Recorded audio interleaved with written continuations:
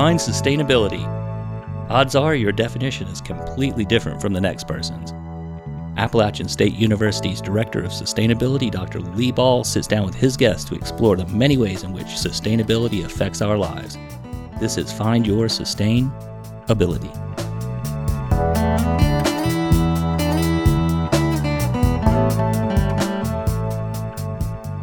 Hi, Bindu. Thanks for coming to talk to me today. Sure, my pleasure. So you have a really long title. Could you tell me that again? It is really long. It's like my name tag is like a license plate that I wear. I'm the Associate Vice Chancellor for Equity, Diversity, and Compliance, and the university's Chief Diversity Officer, and the university's Title IX Coordinator. Nice. You need like a drop-down menu. I really do. On your little nameplate. I know. On my business card, it just says, I do stuff. Right, good. So is mine.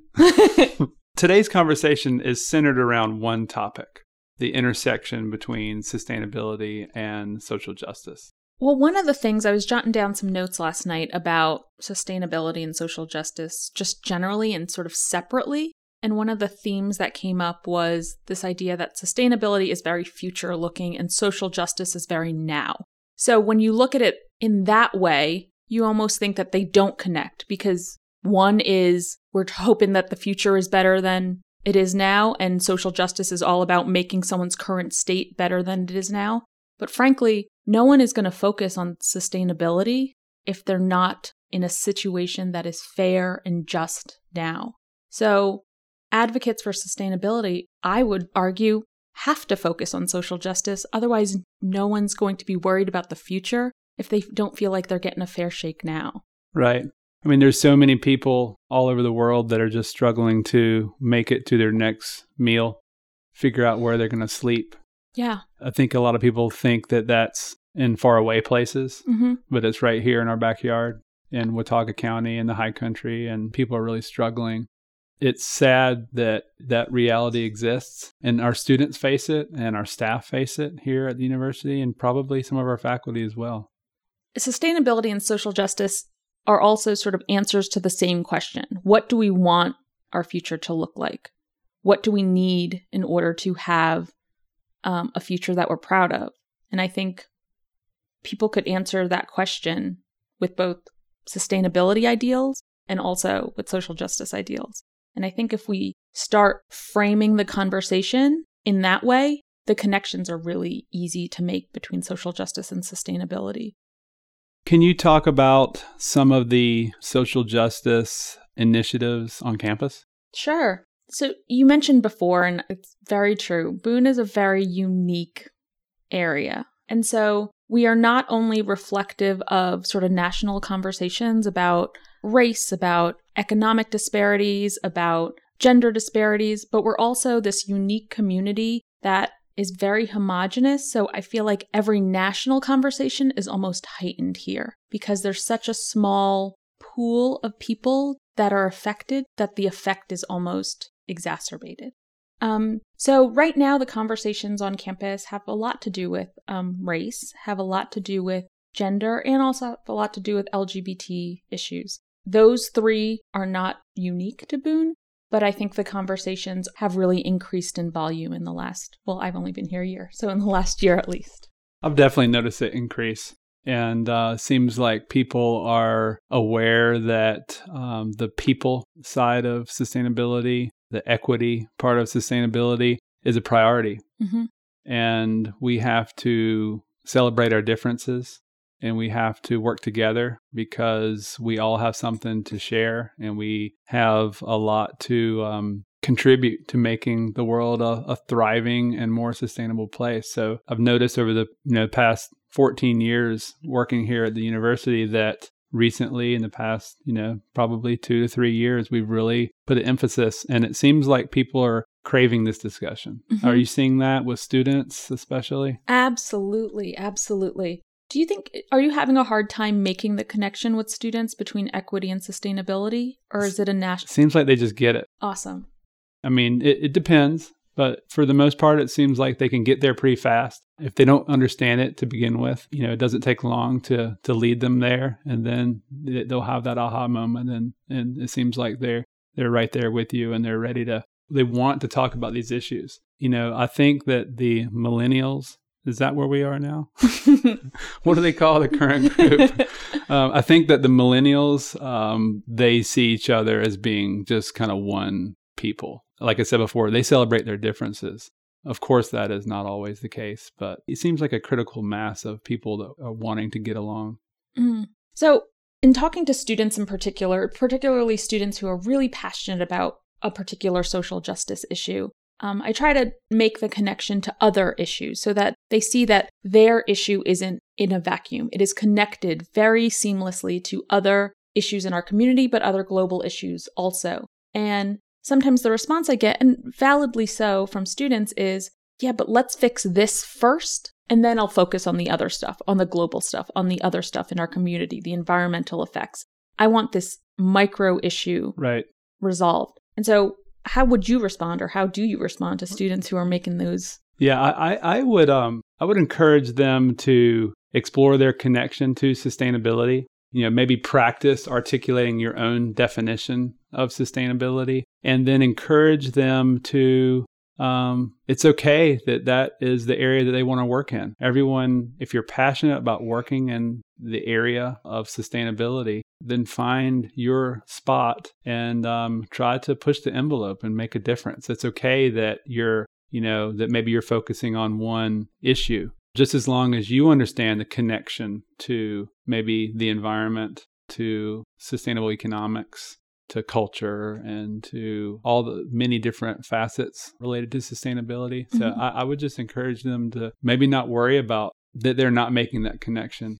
Just say, go out there, go for it. This is great. Celebrate, that. I would maybe say harness their power. A lot of us that do this work tend to be a little idealistic and, by nature, potentially. And those students, often are too, but, they have a strong voice. And it's something that if they have an interest, people are going to pay attention.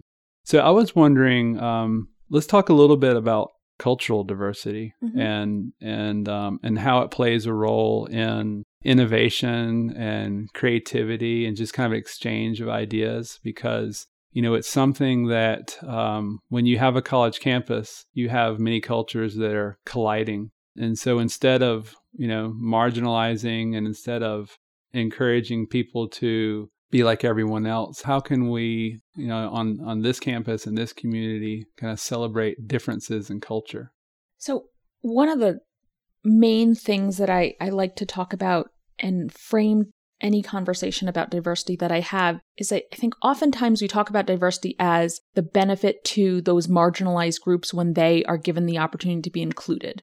But it's so much more than that. It's the majority groups that are not getting a full experience because they're not being presented with ideas and cultures and experiences that are different from their own. So by diversifying our campus or any community that we're talking about, we're not just benefiting those groups that are now having the opportunity to be included. We're benefiting everyone, because the more you have an opportunity for your ideas to be challenged, the more opportunity we have for new ideas to be part of the conversation. Frankly, the better the outcome will be for whatever the project is. So cultural diversity, I think, has benefits that far expand beyond just the people that we are trying to include in the community.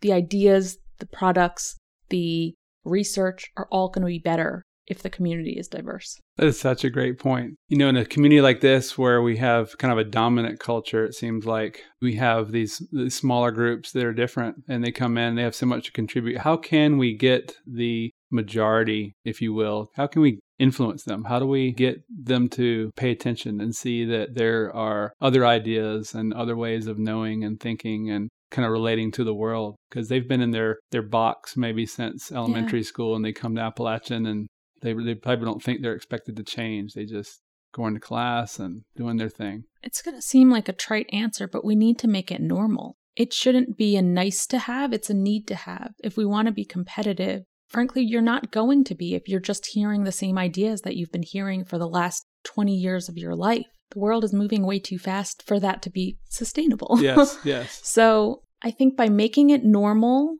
instead of just talking about it, instead of just saying, hey, everyone, having a diverse community is going to benefit you in all of these ways.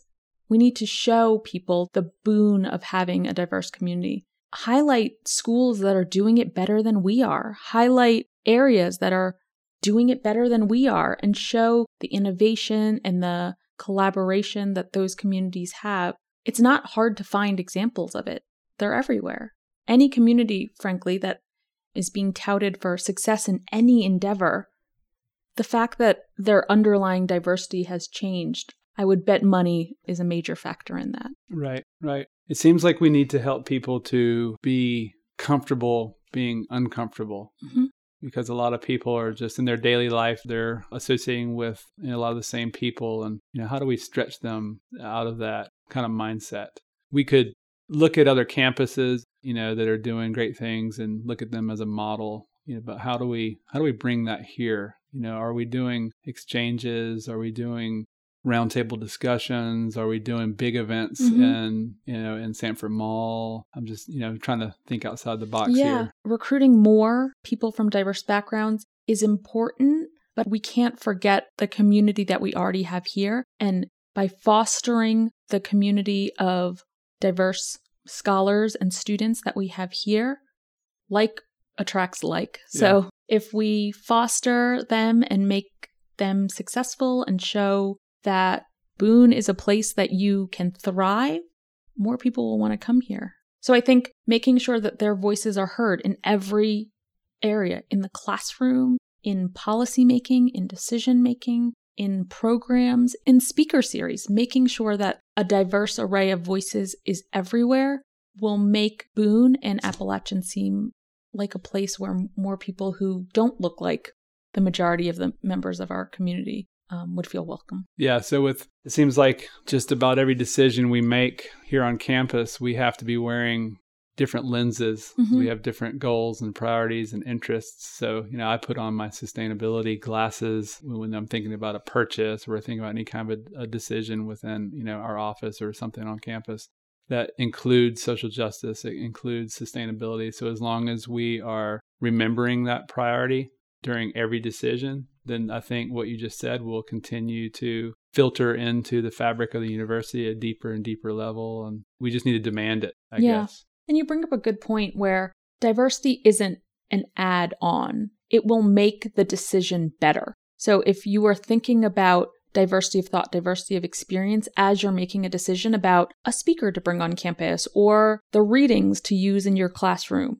you will have a better outcome. It isn't a checkbox. It is you are making a better decision by using that as a variable in your decision-making process. And getting that out there, I think, will be really helpful.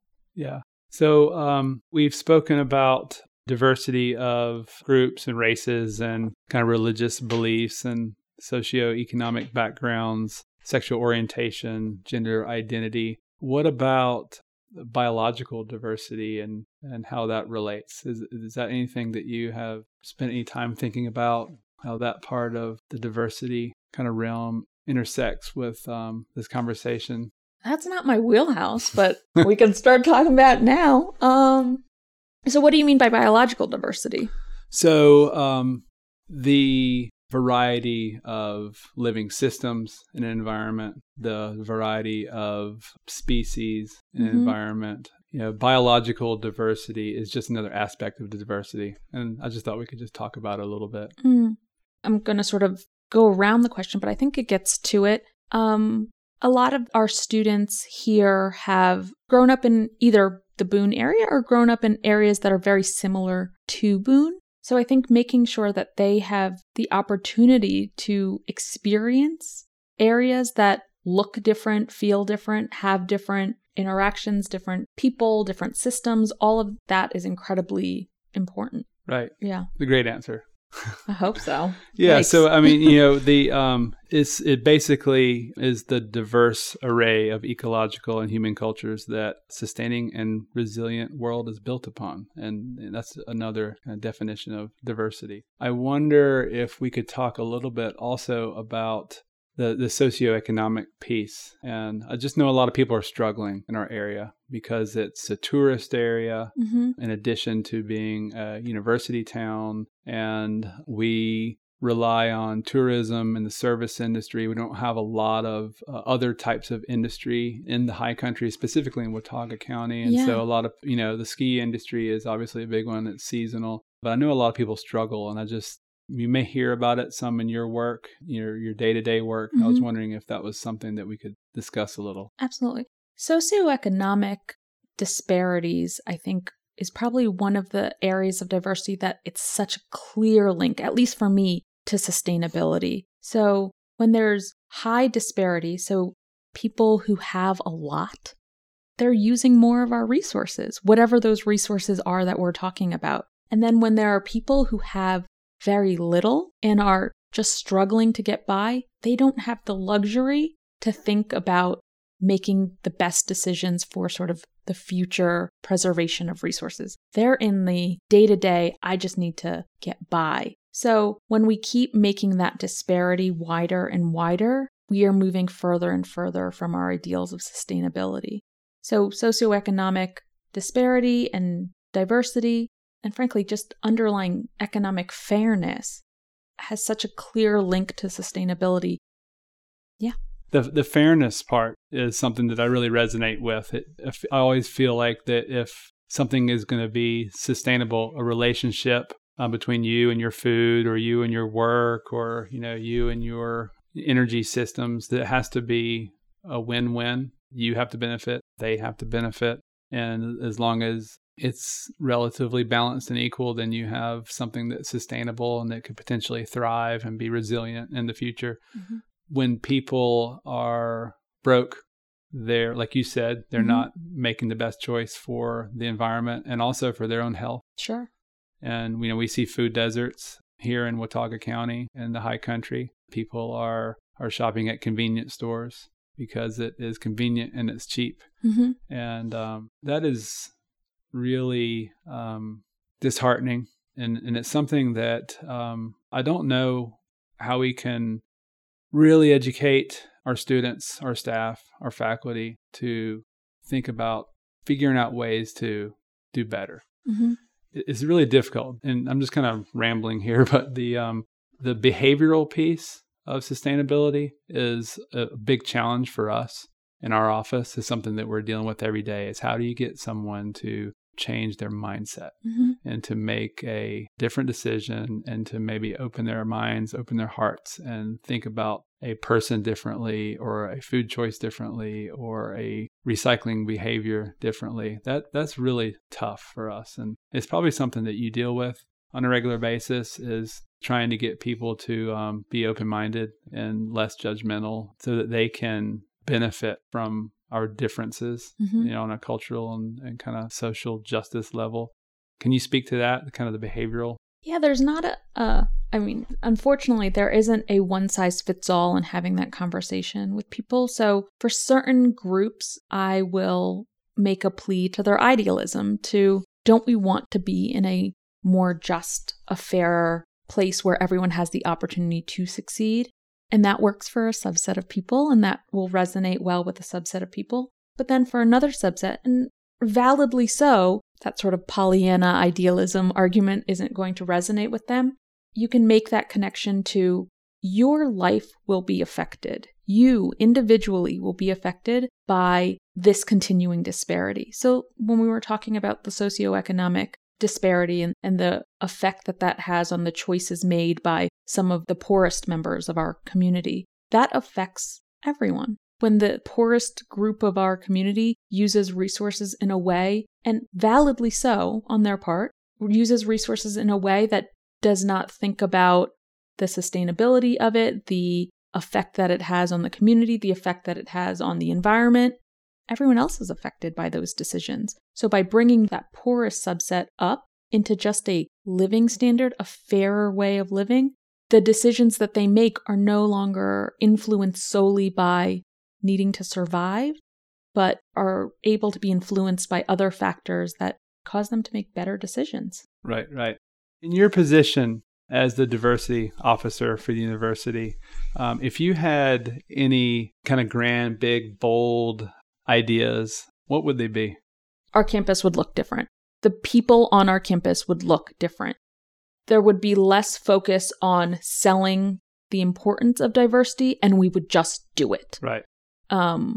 People from different places that look different, that have different experiences would be on this campus. That'd be great.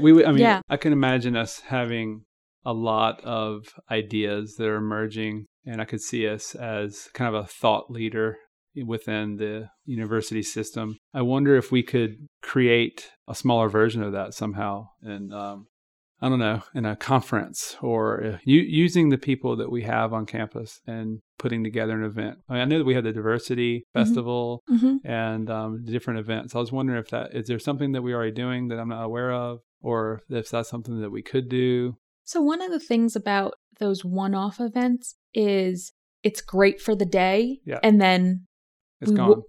It's sort of the effect of it can be sort of fleeting. So this year we're trying to look at those programs in a different sort of way and trying to make them more sustainable. So some of the things that we're doing and thinking about with that sort of lens is this concept of we're doing a Sustained Dialogue Institute. And so students will form groups that meet throughout the year to talk about social justice issues. And the groups themselves ideally will be diverse groups, so that the conversations and the connections made aren't a one-time conversation, but will sustain throughout the year, and hopefully relationships will be formed, new ways of thinking will be achieved, new perspectives will be shared. So that's the goal of something like that. Or we're trying to revamp something as basic as our mentoring program. Right now, we have a lot of programs around campus that have upperclassmen mentoring first-year students, which is great. It makes a lot of sense, particularly for first-year students who are students of color, being mentored by upper-class students of color. That's a great partnership. That's a great relationship that we want to be made. The addition that we're doing this year is that those upper-class students are then going to be connected to professional mentors. And importantly, those professional mentors are going to be connected to those upper-class students, not just based on whether or not those professionals are people of color, but we're going to be very intentional about asking those upper-class mentors, what do you want to do? What do you want to do after college? Where do you want to work? Where do you want to go to graduate school? What are your interests? So that those connections are made. Connections that are made on more variables than just we identify with each other because we're both people of color. Right. Are going to be sustainable. Those are going to be the relationships that lead to internships, job opportunities, graduate school recommendations. Those are the connections we want to make. Will those mentors be both on campus and off campus? Yeah, exactly. So those mentors, really, we're going to rely on what the students need. So they'll be filling out a sort of fulsome, the upperclassmen will be filling out a fulsome survey about what do you want to do? Where do you want to go? Where do you want to work? And then depending on what those responses are, our job as educators is to go out and hit the pavement and try to find and match our students with people who could really help them. Could you tell us a little bit about your kind of day-to-day work in your office and kind of what your responsibilities are here at the university? No day is the same. Because I wear a couple of hats, which I think every administrator at this university wears a couple of hats. So my whole title is Associate Vice Chancellor of Equity, Diversity, and Compliance, Chief Diversity Officer, and Title IX Coordinator. So it's a couple of different categories. So I think the overarching thing, all of my days are all about meeting with students, faculty, and staff that oftentimes are not having their best days. They're having an experience that is making them feel unwelcome, or they've experienced, on the Title IX side, they've experienced some form of sexual violence. So my job I see as when you're having a really bad day and everything seems overwhelming, trying to provide a clear path to some sort of resolution. So that's sort of the overarching thing that I do. And then besides the meetings with students and faculty and staff who are having the really bad days, I'm trying to also put into place policies and practices that mitigate the effects of those really bad days for our community members. So your job from my perspective, seems kind of intense and it's heavy at times, emotionally, I'm sure. Do you have any stories or experiences that are really upbeat and positive that you could share with us that you would maybe want to celebrate? Yeah, every day, particularly on the student side. I get to work with students who are incredibly passionate about social justice issues and frankly want to change the world. So that's really exciting to work every day with a student that's going to have an aha moment, that's going to do something or make a connection that they're super excited about. And if I could take 1/1,000,000th of ownership of setting them on that path, that's a really good career. Wow, that's great. So where were you before you came to Appalachian State? I was at the University of Delaware for about 5 years. Okay. And what was your role there? So I guess in either me or the arena that I'm in, it's always sort of this moving thing. So I started at UD as legal counsel, and then I sort of morphed into this equity and diversity work, and then morphed into the Title IX work, and then sort of pushed it all together and was the director of policy, compliance, and equity at UD. Okay, so your legal counsel work, were you always kind of drawn to equity and social issues with students? I think that's also why I'm so excited about working in higher education. The spark for me for social justice work was ignited in college, and that has sustained throughout my career. So to see that in students and know that spark can often not be fleeting, but could really change the direction of their lives is really, really, really exciting. If I had to pick a moment of why I engaged in this work is when I was in college, I worked at the Civil Rights Project, and the Civil Rights Project had sort of 2 tracks. And during my time working there, I worked on both sides of the fence. One side was research side. So everyone working there had their PhDs and were doing research in civil rights issues, social justice issues. The other side of it were people who all had their JDs and were working on the legal advocacy side of it. And I decided to go to law school because I thought the JD side of the house just seemed really cool. So that sort of set me on the path to doing this work. I love hearing about people's stories and how they got to where they are now. Yeah. Are you teaching a class? Nope. No, I'd love to get you in the classroom. Awesome. Yeah, I'd love to.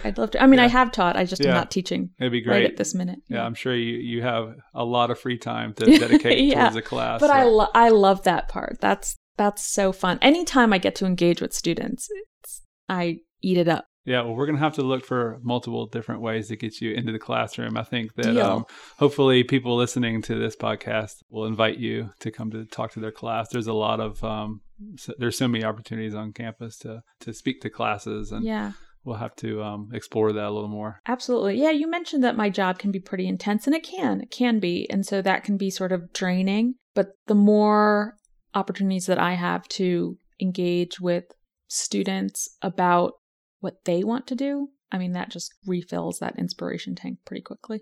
Right. Do you have students that just kind of pop in, wander in your office and have like really great ideas? I mean, it happens to us all the time. You know, students are like, hey, have you ever thought about composting on campus? You know, and we're like, yeah, we've thought about that once or twice. And do you have similar encounters where students, you know? Yes.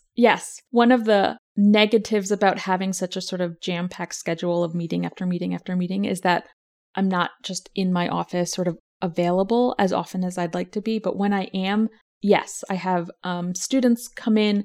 I mean, I have a couple of students later on in my schedule today to talk about different ideas they have about how we can do things better, how we can make the LGBT Center more inclusive, how we can support students that are homeless, how we can support students that are first generation. All of those ideas are awesome. Yeah. Right. So let's talk about students being homeless a little bit. I have encountered them in the past, graduate students living in the woods. But what are some of your experiences related to that? But beyond the kind of classic notion of couch surfing.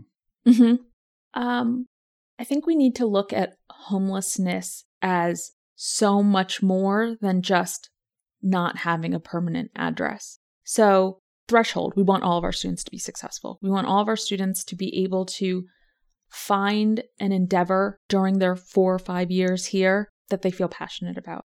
That's a lot to expect of someone who's worried about where they are going to stay. Are they going to be safe at night? Forget expecting of a student. That's a lot to expect from anybody. So if we as educators want our students to be successful, we have to support the whole student. And if a student is homeless, that's the bulk of their psychic energy is spent on worrying about that. So if we can just support them and help them find resources to connect them to housing options, if we can offer them something on campus, if we can make sure that they know that there are people that can help them figure things out so that they're not sort of just flapping in the wind on their own, I think that goes really far. So there are a lot of people that we're not seeing out there. We're not seeing the homeless. We're not seeing the sexually abused. How do we see them? How do we encourage people to take a deep breath and have the opportunity to maybe listen, maybe put themselves out there as someone that could be a person that someone may approach and talk about struggles that they're having?